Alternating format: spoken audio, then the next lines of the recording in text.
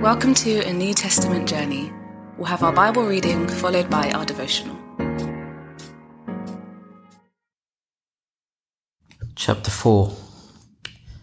Then Jesus was led by the Spirit into the wilderness to be tempted by the devil. After fasting 40 days and 40 nights, he was hungry. The tempter came to him and said, "If you are the Son of God, tell these stones to become bread." Jesus answered, "It is written, man shall not live on bread alone, but on every word that comes from the mouth of God." Then the devil took him to the holy city and had him stand on the highest point of the temple. "If you are the Son of God," he said, "throw yourself down. For it is written, he will command his angels concerning you, and they will lift you up in their hands, so that you will not strike your foot against a stone." Jesus answered him, "It's also written, do not put the Lord your God to the test." Again, the devil took him to a very high mountain and showed him all the kingdoms of the world and their splendor. "All this I will give you," he said, "if you will bow down and worship me." Jesus said to him, "Away from me, Satan, for it is written, worship the Lord your God and serve him only." Then the devil left him, and the angels came and attended him. When Jesus heard that John had been put in prison, he withdrew to Galilee.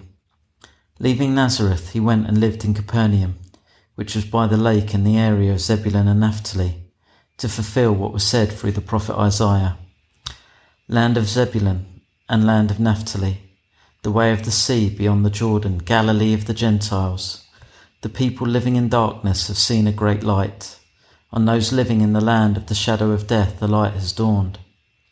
From that time on, Jesus began to preach, "Repent, for the kingdom of heaven has come near." As Jesus was walking beside the Sea of Galilee, he saw two brothers, Simon called Peter and his brother Andrew. They were casting a net into the lake, for they were fishermen. "Come, follow me," Jesus said, "and I will send you out to fish for people." At once they left their nets and followed him. Going on from there, he saw two other brothers, James son of Zebedee and his brother John. They were in a boat with their father Zebedee preparing their nets. Jesus called them, and immediately they left the boat and their father and followed him. Jesus went throughout Galilee, teaching in their synagogues, proclaiming the good news of the kingdom, and healing every disease and sickness among the people. News about him spread all over Syria, and people brought to him all who were ill with various diseases, those suffering severe pain, the demon-possessed, those having seizures, and the paralyzed, and he healed them. Large crowds from Galilee, the Decapolis, Jerusalem, Judea, and the region across the Jordan followed him.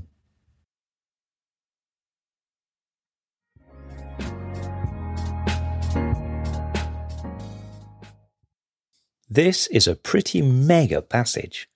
Jesus just won't accept single Bible verses as convenient proof texts to do what he wants.